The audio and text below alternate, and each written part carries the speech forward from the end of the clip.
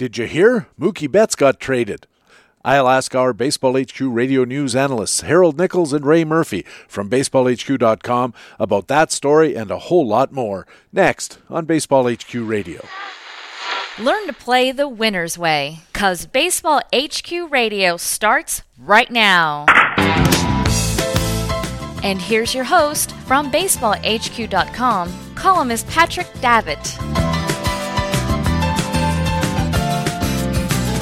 And welcome to Baseball HQ Radio for Friday, February 7th. It's show number 2 of the 2020 fantasy baseball season. I am Patrick Davitt, your host, and we have a great Friday news and notes edition for you. We'll have our Market Watch player news reports. Harold Nichols covers the National League, including new Dodgers, Mookie Betts and David Price, as well as Aaron Nola and a sleeper candidate in Colorado. And Ray Murphy will have news from the American League, including the aftermath of the Betts deal in Boston, Kenta Maeda in Minnesota, and an elite skills closer who might not be an elite fantasy closer. I'll also have a new commentary, the 3-minute warning, talking about player picks I made last November. It's another Friday news and notes edition. Thanks for joining us at Baseball HQ Radio. Hey, what do you say? Pitchers and catchers next week? We gotta talk some baseball.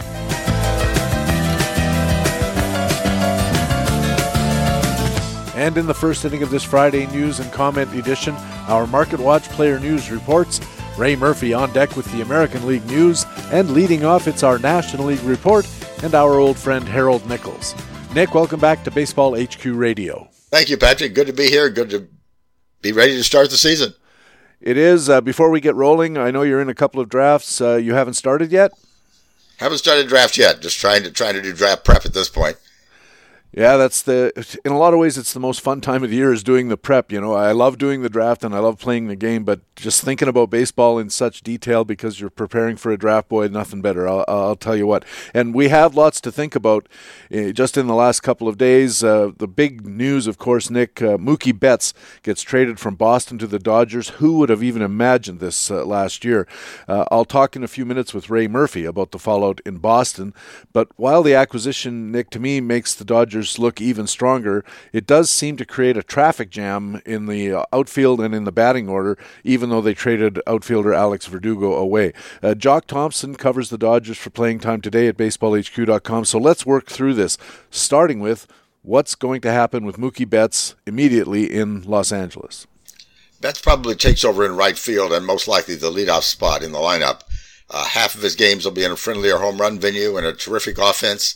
Could be even more runs scored for Betts than the 135 he scored last year. Also, LA is a better home run park. Fenway actually plays slightly negative for right-handed hitter home runs, so Chavez Ravine is slightly positive. So maybe a little boost in home runs for Mookie, although with a player that good, it may not make that much difference.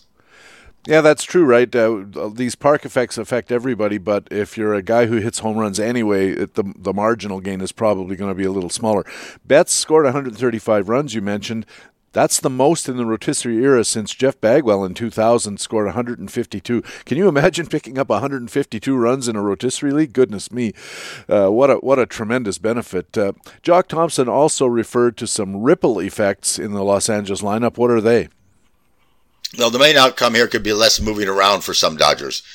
Baseball HQ now projects Cody Bellinger as the primary center fielder, and Max Muncy, who bounced around the infield last year, looking more like the primary first baseman. The Dodgers traded Jock Peterson across town to the Angels, so playing time losers look like infield outfield utilities Chris Taylor and Enrique Hernandez. Neither of them look like 400 at-bat locks anymore.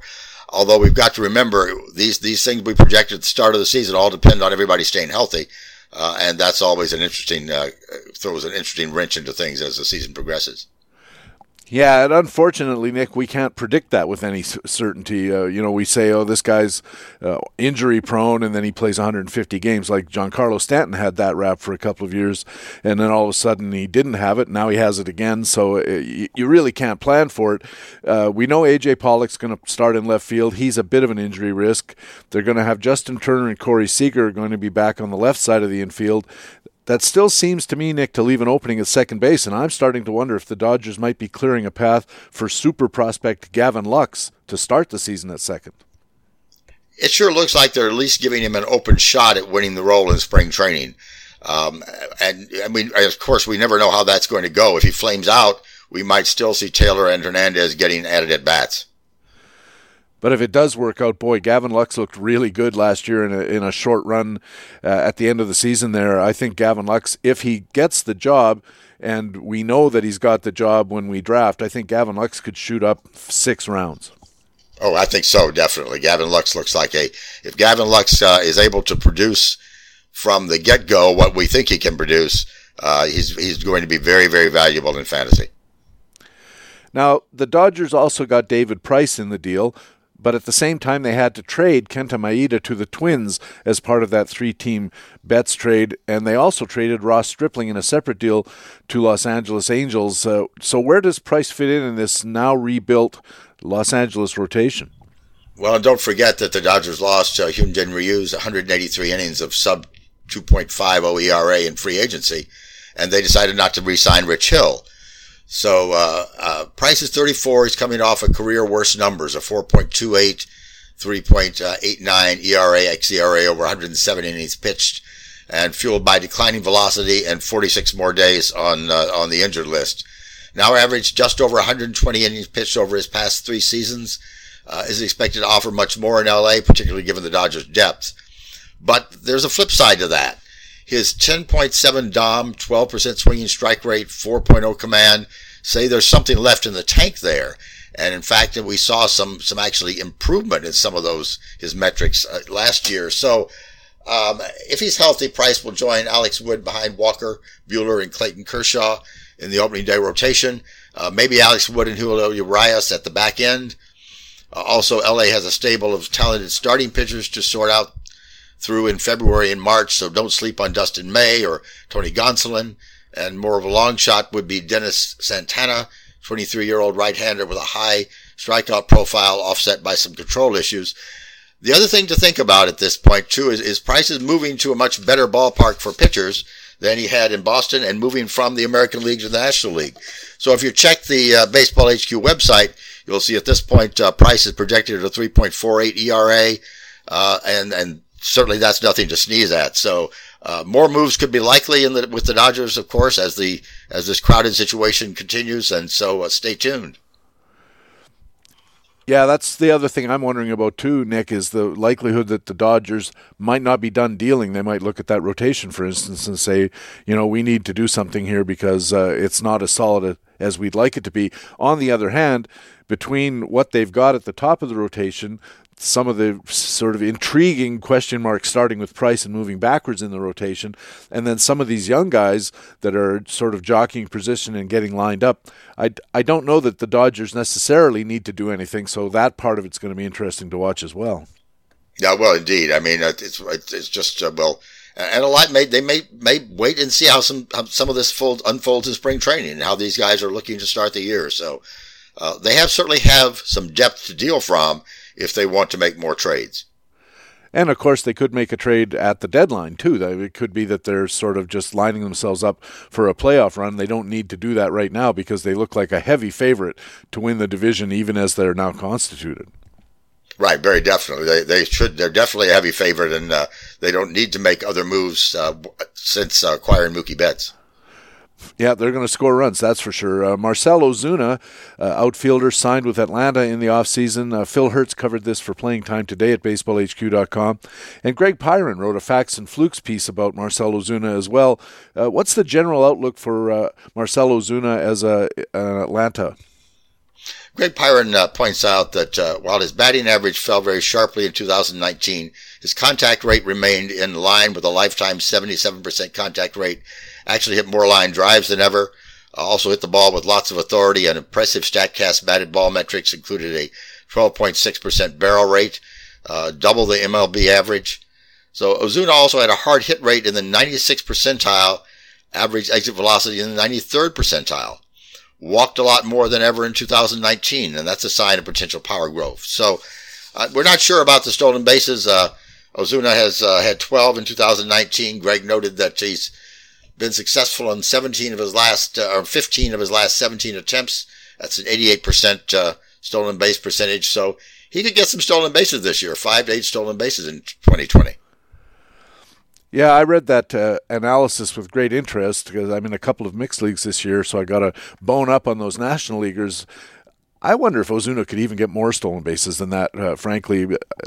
I think it's possible. I like guys like Ozuna who have showed, I think he had a $30 or $31 season a couple of years ago, and we're projecting high teens, low 20s, something like that in dollar value. But anytime you have a guy like that who's got all these skills and all that has to happen is for all of it to fall into place, and all of a sudden maybe he gets back to $30, and if you spend $17, you're sitting pretty. And even if he doesn't, he's probably pretty good for the $17 you're going to bid.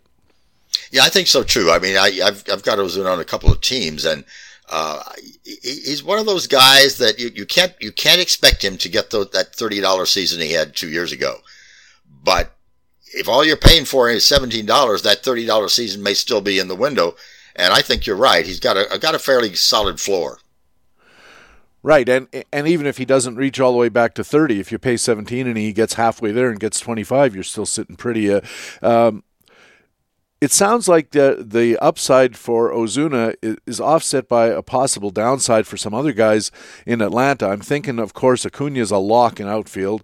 They got Markakis and Ender Inciarte hanging around maybe the outfield situation as well. So Austin Riley's outfield experiment looks like it's over. He was not impressive with the bat after a hot start. Over his last 156 at-bats, I think he had a 172 expected batting average.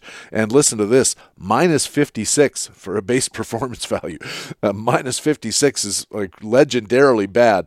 So Riley was a top prospect, Nick. What happens to him now? Well, Phil Hertz says the Braves are looking at him as the regular third baseman to open camp. But whether he can keep that job is certainly an open question. The Braves obviously hope or think that Riley can adjust and resume being a top offensive threat. But fantasy owners should be really cautious, I think, when approaching Riley and consider a handcuff such as Johan Camargo. I'm not at all certain that Riley is going to produce. No, I think he's got to fall into the category of almost an outright gamble at this point, and maybe you get him if you've got a deep reserve list and hope for the best. I guess in a National League only league where you got to be way less choosy about these kinds of things, the play is try not to put yourself in a position where Austin Riley's your only option at third. Yeah, I think that would be definitely the play. I mean, he's the kind of guy, if he's your third baseman, you better have a very solid, strong backup, because it could be a very up and down kind of season for Austin Riley. We know the talent's there. It might show up for 1 month or 2 months or 3 months or maybe the entire season, or it might not show up at all. The other possibility, of course, Austin Riley retains outfield eligibility from last year, so it doesn't cost you the third base slot if you do want to roll the dice. You see something in spring training, say, or there's some news that comes out that makes you more confident in Austin Riley. Draft him as an outfielder. That way he's easier to replace at least. Let's move on to Aaron Nola. Rang up a real disappointing clunker season in 2019, Nick. And the question, of course, is whether Nola can rebound, and it doesn't look from the ADPs like a lot of people believe that's somewhere between possible and likely. Greg Pyron, again, covered Nola's performance in that Facts and Flukes analysis. What does Greg Pyron say the smart bet is here as far as Aaron Nola goes? Well, Nola got off to a very rough start in 2019, and he never recovered. Overall, a 3.87 ERA and 202 innings pitched. And those aren't things to sneeze at, but that's not what the money you paid Aaron Nola to produce for you. Right. He did look better for a while in the second half. 3.03 ERA, 2.9 control, 1.05 whip, and 110 innings from June to August, but then cratered again in September with 28 innings pitched of a 6.51 ERA. So we saw some of the old Aaron Nola there for part of the season. Pyron says there's some reason to believe there may be some better days ahead. His control soared to a career worst last season, but his ball percentage, 2.3 expected control, and his previous history provide some reason for optimism. Overall, Dom Spike wasn't fully backed by swinging strike rate. He still missed plenty of bats, especially in the second half.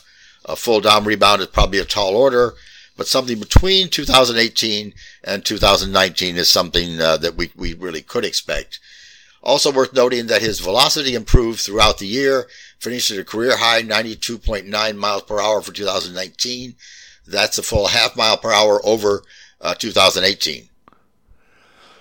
The advanced metrics are always interesting, and we're getting more and more used to using them as we do our player analysis, but some of them in Aaron Nola's case were not so encouraging. Yeah, that's true. He allowed more hard contact than ever before, as measured by StatCast, allowed more in-zone contact. So a lot depends today in today's launch angle, home run heavy climate. The key metric to watch will be ground ball rate. If he can maintain the 50%-ish ground ball rate for the past few years, his home run per fly rate should regress from the 17% rate of last season. I mean, that was just out of line for him, and he could get back to form if that regression happens. Never likely to duplicate the 2018 season, but should enjoy a bounce back. At that, though, don't expect a full recovery to 2018 levels. Bet on a mid-threes ERA, a 1.20 whip, somewhere in there is probably the best thing to pay for. Yeah, I was really intrigued by that 17% home run per fly ball rate. I mean, here's a guy who's doing exactly what you want. He's putting half the balls on the ground. And now we understand that guys who give up a lot of ground balls are going to have higher hit rates than guys who give up a lot of fly balls because more ground balls are going to find their way through. But the reward for taking that is there's not going to be a lot of fly balls, therefore there's not going to be a lot of home runs. Except in this case, there's very few high balls, but still a lot of home runs. And I think the key thing is going to be for Aaron Nola, can he get that home run per fly ball rate down to a more normal 10%, in which case there's a lot of upside here. But if he can't, there isn't, and the problem is we don't know which is going to be which, especially with regard to the baseball this year. Is it going to be the happy fun ball that everybody talks about, or is it going to go back to being a more sedate sort of sphere? And of course, that's the question we won't have answered until the season starts, right? Or maybe we'll have it answered in spring training. But, you know, and there's certainly a lot of questions that stem from the answer to that question. So, yes, are we going to have last year's ball? Are we going to have a different ball? It could make a huge difference, certainly, in a lot of people's performance. I wonder if they're going to be using the Major League regular ball in spring training, because that might give us a clue. But then I've read in places that they're not going to use the regular season ball till the regular season. I don't know what's going to go on with that either. We'll certainly have to keep our eye on it to figure out how we're going to scale a lot of these questions. Finally, Nick, Sam Hilliard, the outfielder in Colorado, boy, he had a terrific little part season at the end of 2019. Ryan Bloomfield included Sam Hilliard in a column called "What If Full-Timers?" The idea being to look at players who have intriguing part-timer stats that look really interesting if you prorate them out to 600 plate appearances. What do you think, and what does Ryan Bloomfield think about Sam Hilliard as a guy to get after? Well, unfortunately, he won't come super cheap because he had a late season barrage and 273 batting average, 7 home runs, 2 stolen bases, and 77 at bats. And when that happens in late August and in September, and then you've got the allure of Coors Field, people are jumping on it thinking they're ready for a breakout. He probably starts the year as the team's 4th outfielder, but the Colorado outfield has various issues. David Dahl has enough health grade.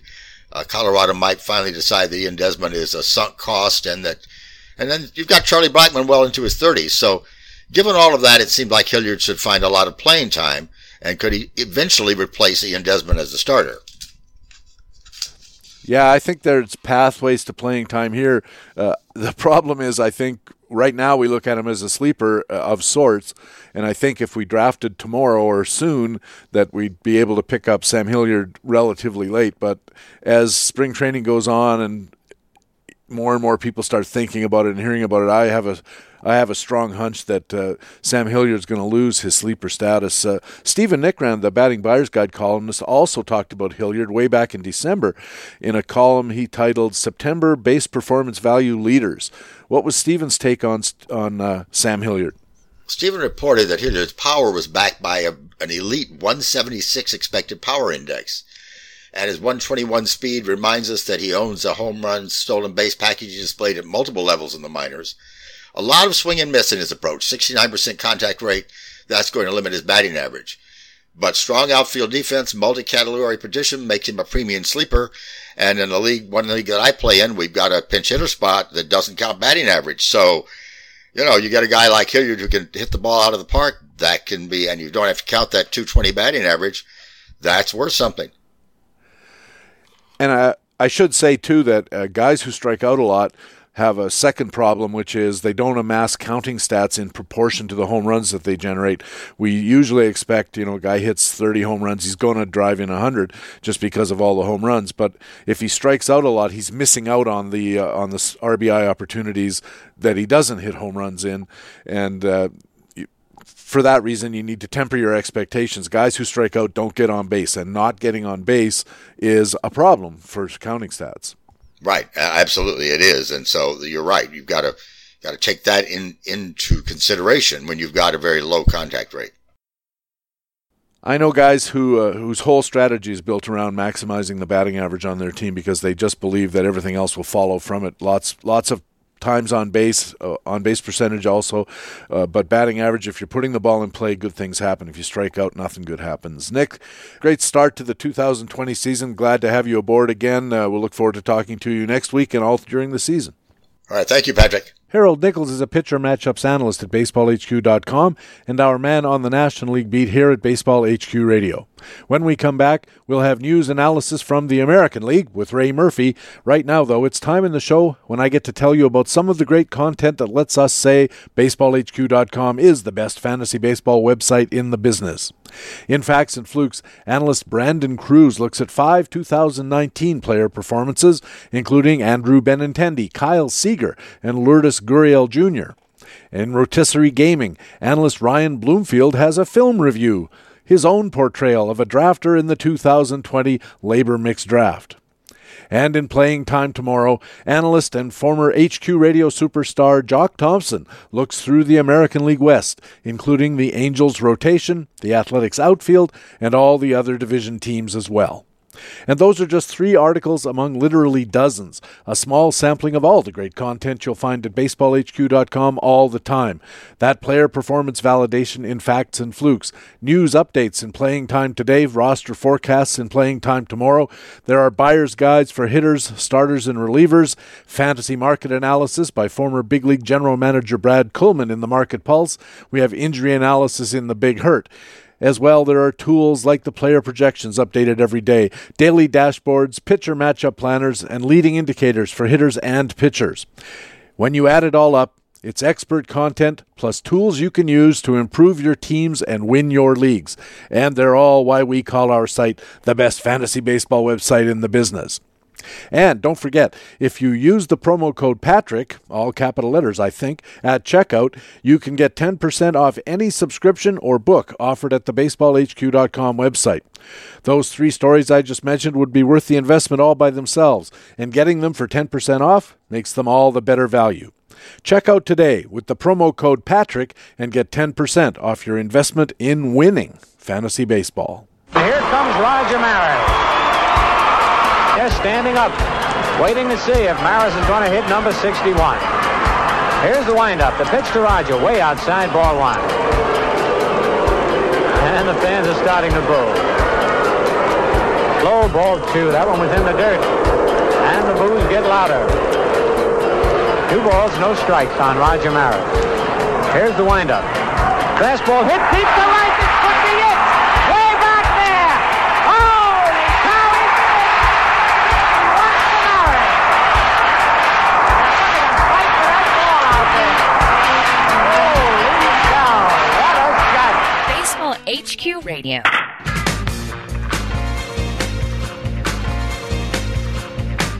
And welcome back to Baseball HQ Radio. I'm Patrick Davitt.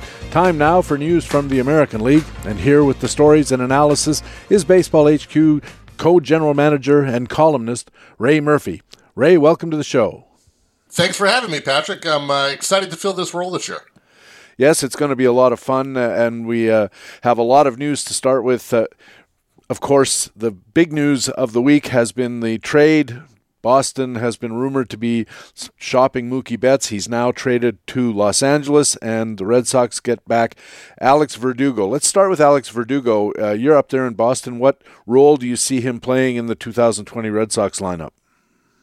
So he looks like he's going to slot in the right field with right in Betts' spot there. I suppose in the spring they might reconfigure the outfield and put Benintendi or Bradley in right, or figure out the configuration with those 3 guys. But he slots into Betts' opening for sure. The more interesting question is really the lineup. I haven't seen clear guidance about that yet. Obviously, Betts spent most of his time here as a leadoff hitter. Verdugo doesn't look like quite the prototypical leadoff hitter that Betts was, at least in terms of a high OBP. The other candidates for the Red Sox, could be Benintendi, could be Bogarts. The combination of playable sprint speed, stolen base ability, and on base percentage for those guys is probably more favorable to the top spot than it is for Verdugo. So I'm guessing Verdugo's going to end up slotting somewhere around 6th to start, and my guess is probably Benintendi leads off, but maybe Bogarts.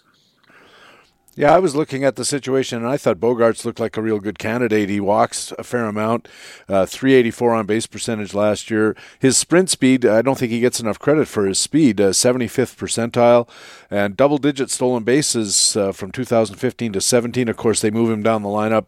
The speed starts to become less of a factor in his overall game, but I think it's something they might consider. I like Benintendi as well, though.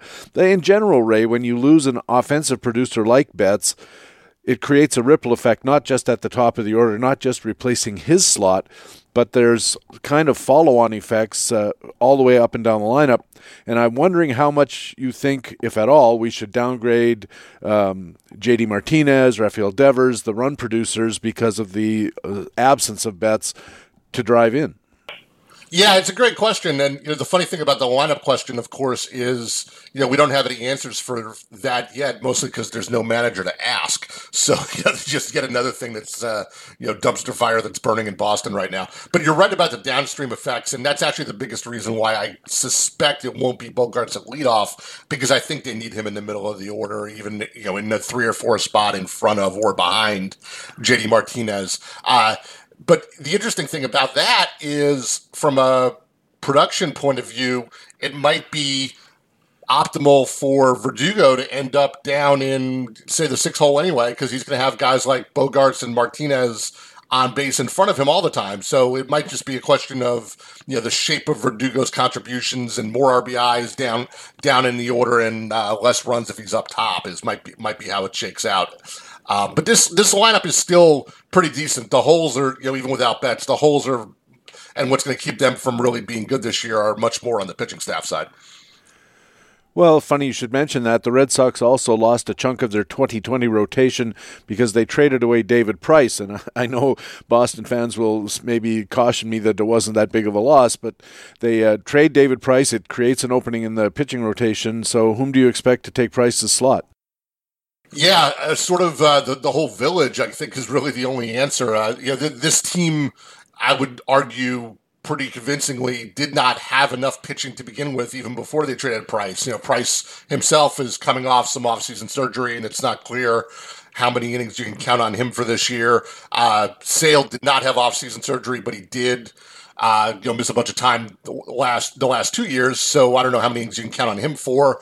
Eovaldi's a health question mark. The only constant in the rotation is Eduardo Rodriguez, and they have nothing but question marks after that. Now that they've freed up this money, I think they'll have to go out and get some reinforcements. Obviously, it's late in this offseason cycle, and I'm not sure that there are a lot of quality reinforcements left in free agency, but the guys who are looking for rehab cases, Taijuan Walker's one that comes to mind just off the top of my head that, I would imagine in the next week or so we're going to see them sign a couple of those guys, but it's going to be a revolving door. The in-house options aren't great.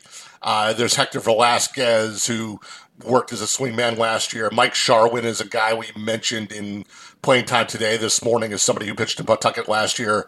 Got exposed a little bit when he came up to Boston, but may have a role here. And of course, since Chaim Bloom is the general manager now, we've got to talk about openers and bullpen days and that sort of thing. It might be how they cobble starts together with the likes of Colton Brewer and Josh Taylor and Ryan Brazier and the like. So it's going to be a revolving door, I think. The Red Sox did get Brusdar Gatorol from Minnesota as part of the three-way deal. How does he figure into the Red Sox plans, and could he find his way into the rotation? Yeah, from what I understand, big guy throws, super hard, 99 or 100. And of course, when you see that, everyone says, well, his floor is as a back-end reliever. He could be a closer in a couple of years.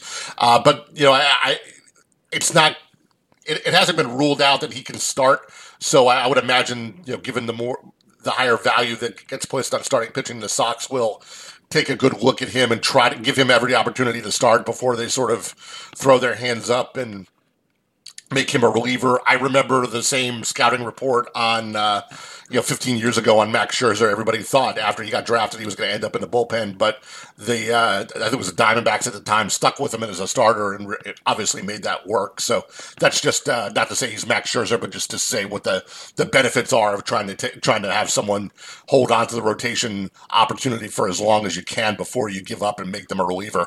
I also read this morning that there are some health concerns on Gatterell's physical, so there might be some further news to come on that. But I would imagine the Red Sox are going to, if he does come to Boston, the Red Sox are going to stick him in AAA and take a long look at him as a starter and try to make that judgment about whether it's worth investing in him there.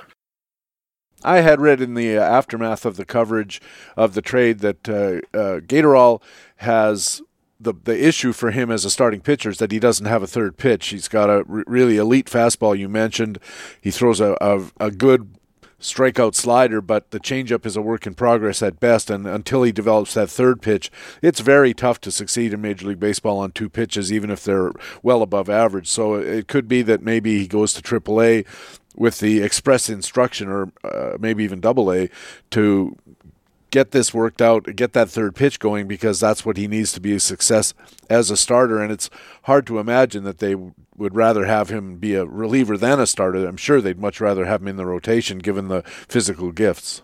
Yeah, for sure. But the flip side of that coin is if the Red Sox look at him, or, I don't know how long it'll take them to make that judgment, they'll certainly, as we're suggesting, give him a lot of rope. But, once assuming they flip the switch at some point and say, okay, forget it, you're a reliever, he immediately, because of the stuff and the two dominant pitches like you're talking about, has the ability to go right to the back end of the bullpen and be a giant fantasy asset in that sense. So it's not a situation where you're going to have to wait for 2 or 3 years for him to return any value if you're in a dynasty league. He's probably going to, in one role or another, is probably going to start contributing, I would think, the back half of this year. Another pitcher moving in the deal, Kenta Maeda goes from the Dodgers not to Boston but to Minnesota in this carousel. What is his outlook as a Twin?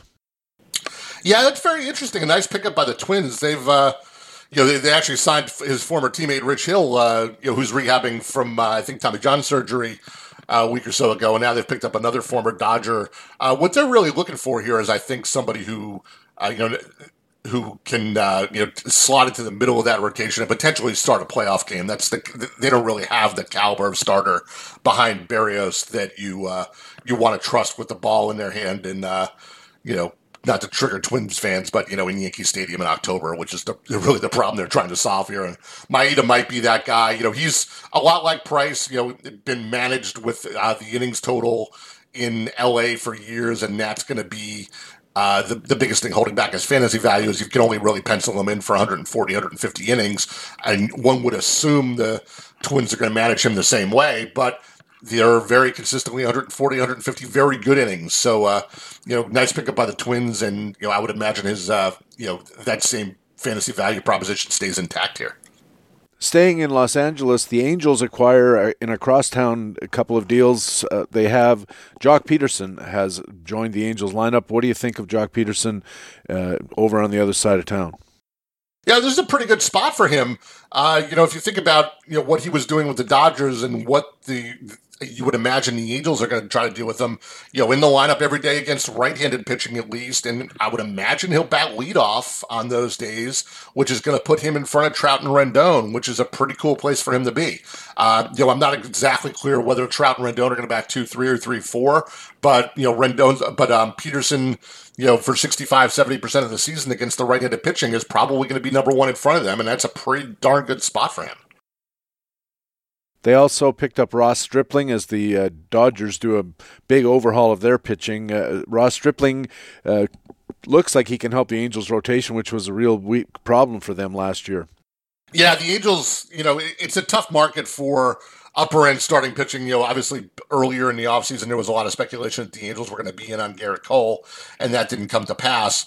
But they've gone out and done a bunch of things to try to fortify that rotation. They picked up Tehran and Bundy. They've got Andrew Heaney and Griffin Canning coming back. They're obviously hoping to get more from Ohtani in that role this year. But Stripling, is sort of the same cloth as all of those guys, and they've had depth problems in that rotation for a number of years now. So Stripling, if he's healthy, will probably get opportunities just because there are openings and opportunities to be had there. There's a cast of you can rattle off 7 or 8 guys, but probably only 5 of them at a time will be healthy. And when Stripling is ready to take the ball, he'll probably get it there. And he should, he wasn't very good last year with the Dodgers, but he's shown flashes before of being an effective starter. And I would imagine his ADP is going to go up from where it was, because it looked like he was the 8th or 9th starter with the Dodgers, and now he's got a clearer opportunity with the Angels. But there's some reason to be interested there. And you mentioned, Ray, Garrett Cole didn't sign in Los Angeles. He did sign with the Yankees, and it looked like they were shaping up to be very competitive as far as their pitching staff goes. But a huge blow with the news that James Paxton's probably going to miss 4 to 6 months because of a back problem. I believe I read that his surgery involved removing a disc from his back, which is it just sounds bad, and I'm sure it is bad, especially for a pitcher given the loads required. What do you think the Yankees are going to do without James Paxton in the fold as far as their pitching rotation for 2020?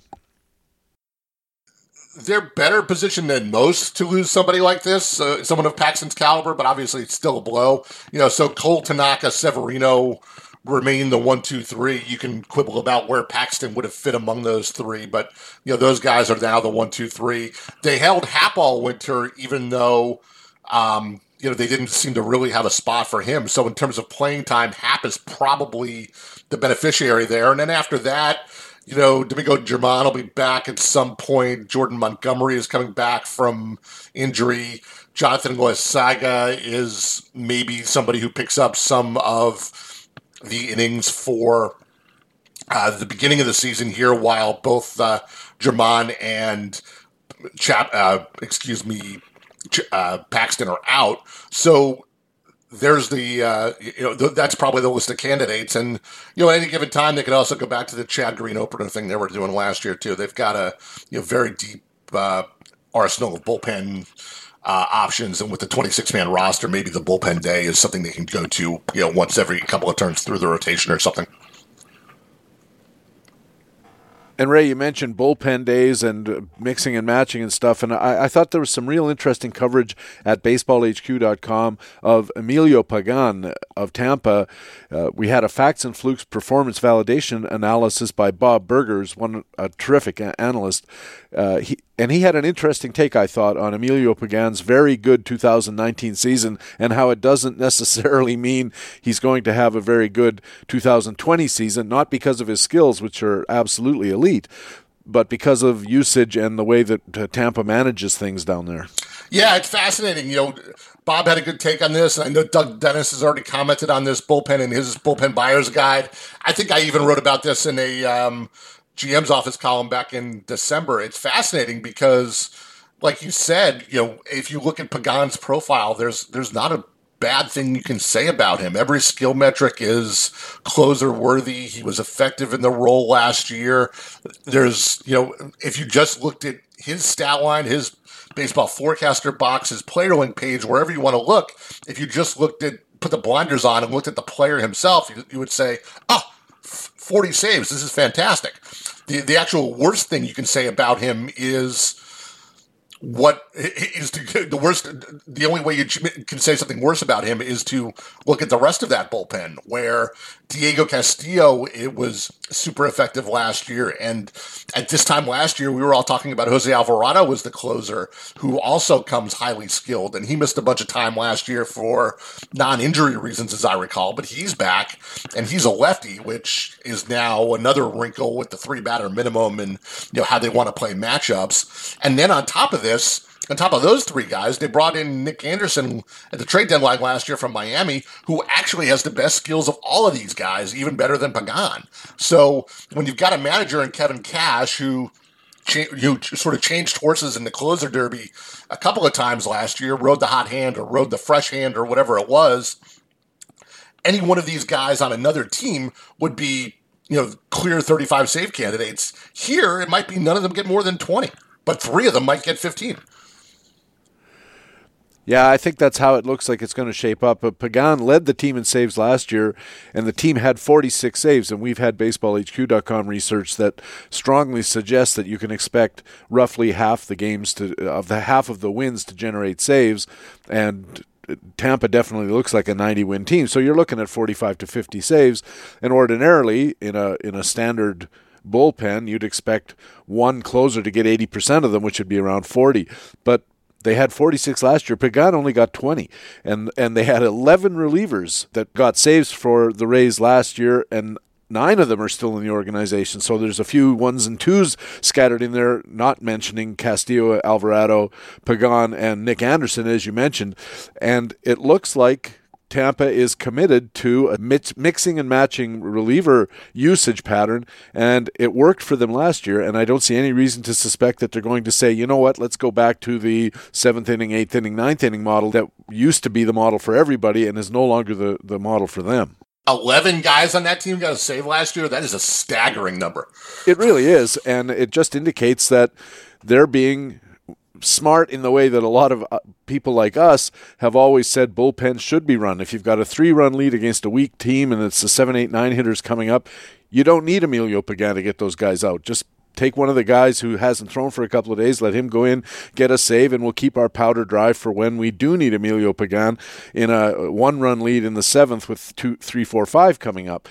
And we all think that that's the way it should be done, and if we play Sim and those kind of games where it actually matters, that's a model for success. But as far as rotisserie style or most head-to-head points leagues games, we want to know who's getting the saves, and it doesn't look like it necessarily is going to be Emilio Pagan. Although he'll get some, he won't be in that elite tier where you're counting on 35 or 40. Yeah, that's exactly right. And then, once you break the sort of cookie-cutter bullpen model like that, I can only imagine the level of analysis and strategy that the Rays are putting into this, whether it's not just lefty-righty matchups or the most critical spot in the game, which is the using your best reliever in the 7th, if that's when the game's on the line, which is always the the cry we've been making for years.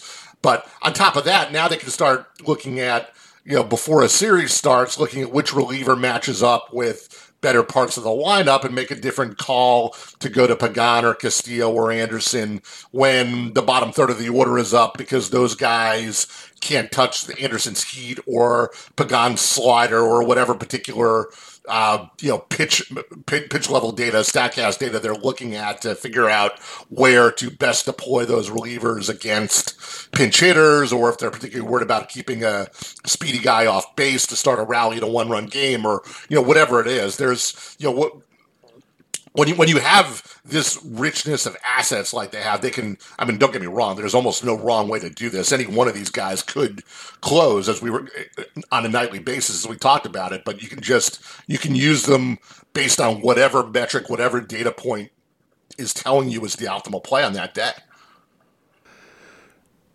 Right, and when you look at the list of Baseball HQ's projected saves, at the top of the table we have pitchers like Brad Hand and Roberto Osuna, and they're going to be in the mid to high 30s.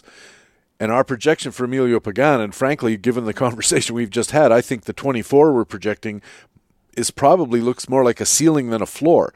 And typically when we're looking at what kind of closer we want to slot in what kind of tier, the first consideration is, what is the ceiling, what is the floor, and where do I want to be on either side? I don't mind a 20-save floor, but I don't want to pay for a 30-save ceiling in a situation where it sure doesn't look super promising that he's going to get there.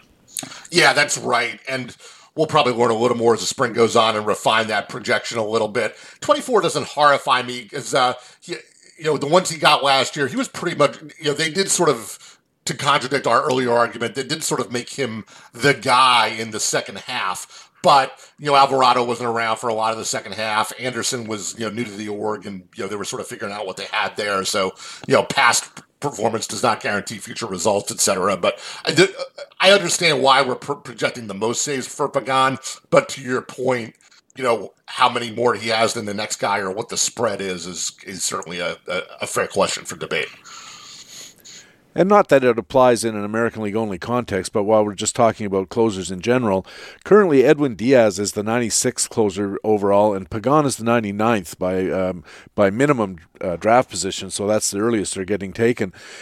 It seems to me, of the two, I'd rather have Diaz for a number of reasons, but mostly because if he takes over the role, the Mets have shown a proclivity for letting one guy have all the saves. And if that, to me, again, that creates a ceiling that I like as well as a floor that I can live with. I think that's right. I think the, even dating back to, to go with off the field factors, even dating back to the cost that the Mets paid to acquire Diaz, I think there's a organizational imperative for him to stay in that role if he's pitching well enough to have it. And that's sort of the diametric opposite of what we were talking about, is how the Rays approach this problem.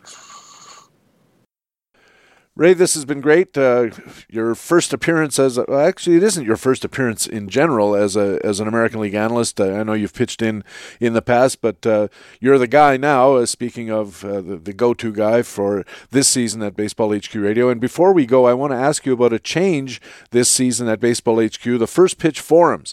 You guys aren't doing the traditional spring tour that has been the plan in years past, but you've replaced it with an even bigger single event. It's called First Pitch Florida. Give us the story.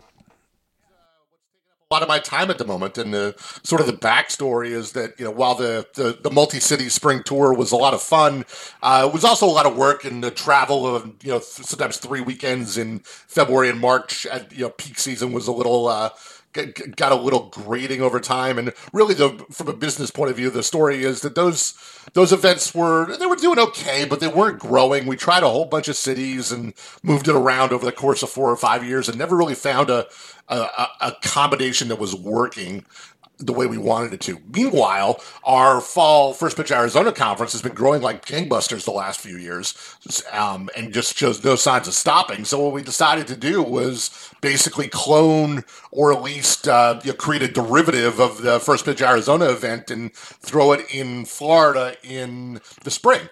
And we're doing First Pitch Florida down in St. Petersburg, February 28th and March 1st. It's a weekend-long event. It starts on Friday evening, and runs through Saturday and Sunday. The patterned after Arizona in the sense that, like, in the morning, we're going to be in conferences and talking about players and strategies in the upcoming season. In the afternoons, we're going out to ball games, and in the evenings, we're coming back and having drafts, both drafts that the attendees can participate in, and also we're actually hosting Labor down there this year. So Friday night is one Labor draft, Saturday night is the other one, and we actually added a mixed auction Labor event on Sunday afternoon too. So there'll be drafting going on all weekend. Sirius XM is coming down to cover the Labor drafts. Attendees will have the opportunity to draft their own teams, and we'll see a couple of ball games, and we'll immerse everyone in the coming season to have everyone, by Sunday night or Monday morning when everyone's heading to the airport, we want everyone, charging back home to, can't wait to draft because they're fully prepared. That's sort of the objective. And speaking of preparation, one of the things that jumped out at me when I was looking at the list of things that were going on at First Pitch Florida is at First Pitch Arizona, when we get together, one of the main topics of discussion is what's going to go on in actual drafts that are taking place and what's going to be the ADP situation. But when you're talking about it in late October, early November, a lot of it is speculation and conjecture and, frankly, just guesswork. But here at First Pitch Florida, we're going to be in a situation where there have been hundreds of drafts that have already taken place in all kinds of contexts. So we're going to have a much clearer idea of what the market looks like, which creates a much greater opportunity to discuss where the market opportunities are, where the market dangers are, where the cautions are, where the optimism and pessimism ought to be. Because of the timing of it, I think the information is going to be of a much higher quality if you're thinking about using the information to apply to your own drafts. Yeah, that's 100% right, and that's why I say it's not a this is not a clone of First Pitch Arizona. It's sort of a cousin or something. But that's exactly the reason is, if you look at the programs we've put together, what you described is exactly right. And that we're, a lot of what we do in Arizona in the fall is sort of you get a lot of people's first takes on what's going to happen in the coming year. And then the ADPs start developing and, come spring, we've got sort of revised or better answers. So we're going to have a chance to go back and look at those revised or better answers and talk about the marketplace and, with it more written in ink than in pencil. And as you say, figure out where to exploit it. Another good example of that is we've, in the fall event in Arizona, one of our staple programs is the Fact and Fluke panel, where we sort of take performances from the previous season and, have a bunch of analysts to debate what's real about them and what's not and what the trend line is for the player. And then a lot of times the analyst doing in those presentations is, like I said, sort of giving their first take or preparing their take for that session.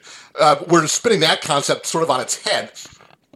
Since all the analysts have now done their full offseason of work, I'm on a panel down there in Florida, for instance, where we've asked a bunch of people who developed their own projections, like me doing the HQ projections, Derek Carty, Todd Zola, I think, is on the panel. 3 or 4 people like that who do projections for themselves or for their websites, and asking them, rather than giving them fact fluke topics, we're asking them, hey, what were the toughest projections for you this year? Where did you really struggle? Let's put those guys on the board.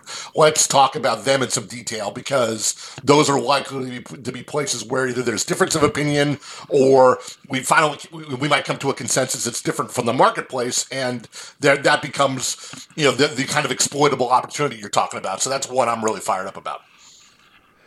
Yeah, that's an interesting topic, isn't it, Ray? Because I know that I and many other people, as part of their prep for the season, I take 4 or 5 sets of projections, the ones I trust, the guys you mentioned, Derek and Todd, and some of the others, of course, Baseball HQ.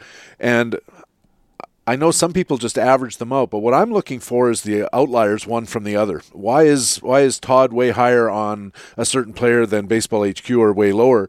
Because that's the kind of guy I think we need to dig into and settle in our own minds, because if you're bidding against somebody who's relying on a single set of projections, you may have an opportunity to understand why you should go higher or why you should let the player go to that other guy.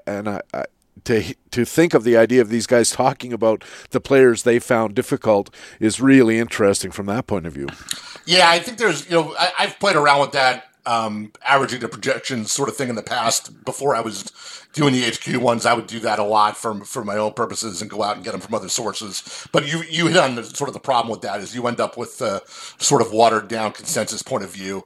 And what you really want, and what I'm hoping to shake out of this panel and out of the whole weekend in general is you want, as you're prepping for your drafts more and more, what I'm looking for the places where I want to take a stand, where I'm willing to say, forget the ADP, I want this guy, I'll go as early as I need to get him, or I'm not touching this guy, or I know this guy isn't starting now, but he's going to be starting in a month, or this guy is eventually going to be the closer in X by May 15th or whatever. I want, I want to know what my bold positions are, and then I'll work around those and build my draft plan around those. But if you're averaging projections, there's merit to that, but I feel like you just will never find those bold positions because you can't find, sort of by definition, you can't find bold takes in an aggregated average of projection systems.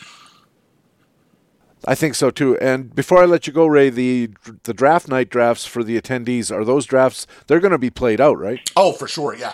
I actually need to reach out in the next week or so to the attendees and figure out what interest there is in different formats. But hey, if we play them out in Arizona in October, we got to play them out when you're drafted in Florida in March. There's no excuse anymore, right? Exactly right. That's First Pitch Florida, February 28th to March 1st. It's in St. Pete. There's a couple of ball games included, a couple of spring training games. I know the Tigers and Yankees is one of them, and then the other one is TBA. It's Baltimore and Philadelphia on Sunday. All right, so a couple of spring training games to take in as well, part of the First Pitch Florida experience, February 28th to March 1st, St. Petersburg. You can get information at baseballhq.com/first-pitch-Florida. Ray, thanks a million for helping us out about First Pitch Florida, but of course also about the American League News. Talk to you next week. Absolutely. Talk to you next week, PD. Ray Murphy is a co-general manager and columnist at BaseballHQ.com and our new man on the American League beat here at Baseball HQ Radio. When we come back, it's our Baseball HQ commentary for this week. The 3-minute warning is next on Baseball HQ Radio. And the pitch swung on in a high drive center field. Jones is going back. He turns. He looks. And that ball is history. Josh Hamilton has hit his 4th home run of the ball game. All of them 2-run shots. 8 RBIs for Hamilton. And 4 home runs. Baseball HQ Radio.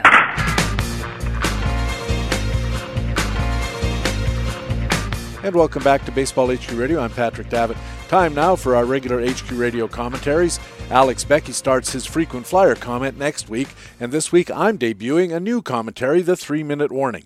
And to start us off, I want to tell you about player picks I made way back in last November. This season, BaseballHQ.com has decided not to run master notes as part of the BaseballHQ.com Friday e-newsletter. I'm still going to have my commentary to end our podcast, but fitting in with the change, I'm aiming a lot shorter, 3 minutes or less every week. And to help me stick to my guns, I'm calling this commentary the 3-minute warning.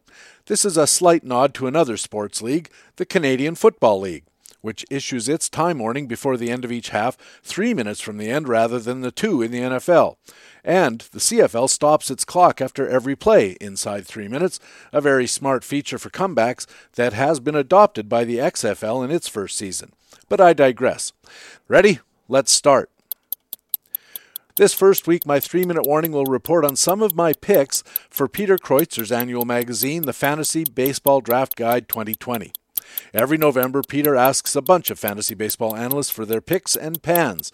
And for the next 3 minutes, I'm going to report the picks I had that no other analysts also picked. Remember, I made these picks in November, so don't hold them against me. Willie Adames did not greatly advance in skills, but he's still just 24 and he hits the ball hard. A little more loft in his swing could help him boost his home runs into the mid-20s.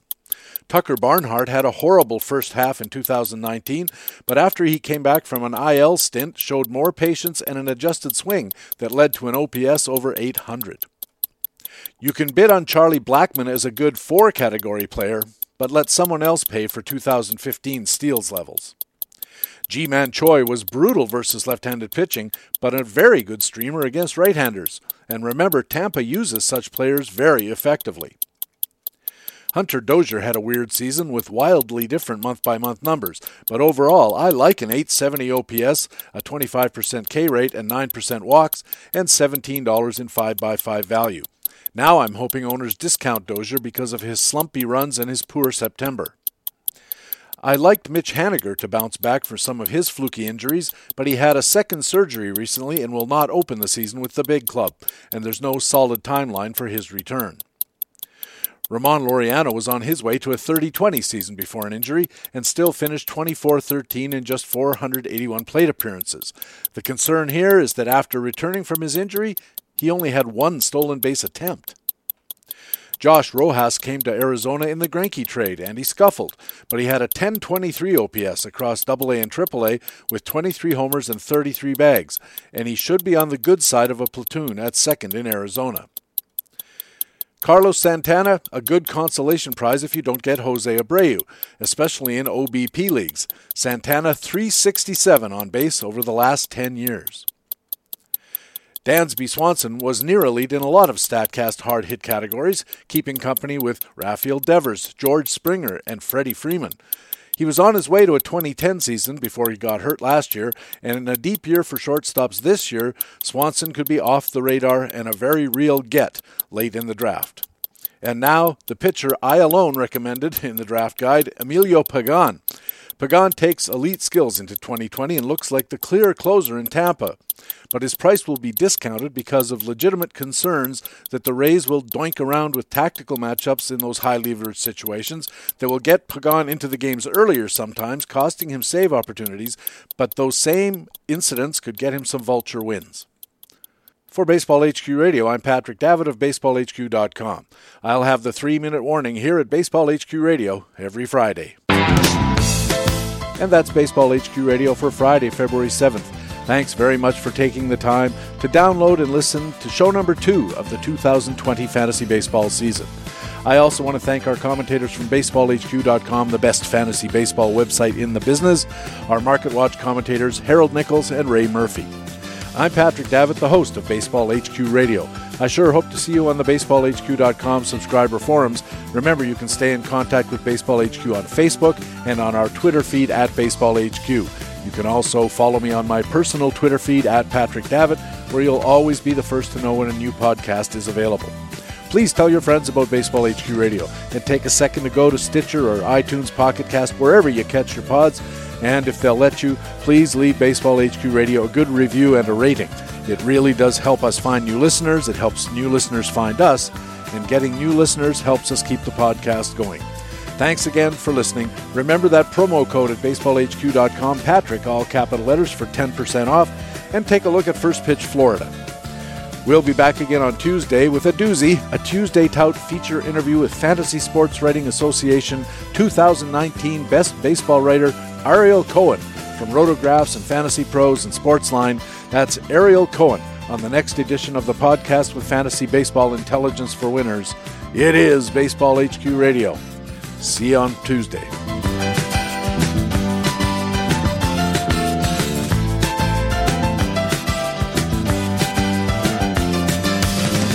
Baseball HQ Radio is a weekly free podcast available through iTunes and other podcast aggregators, or directly from BaseballHQ.com, where we have an archive of past shows as well.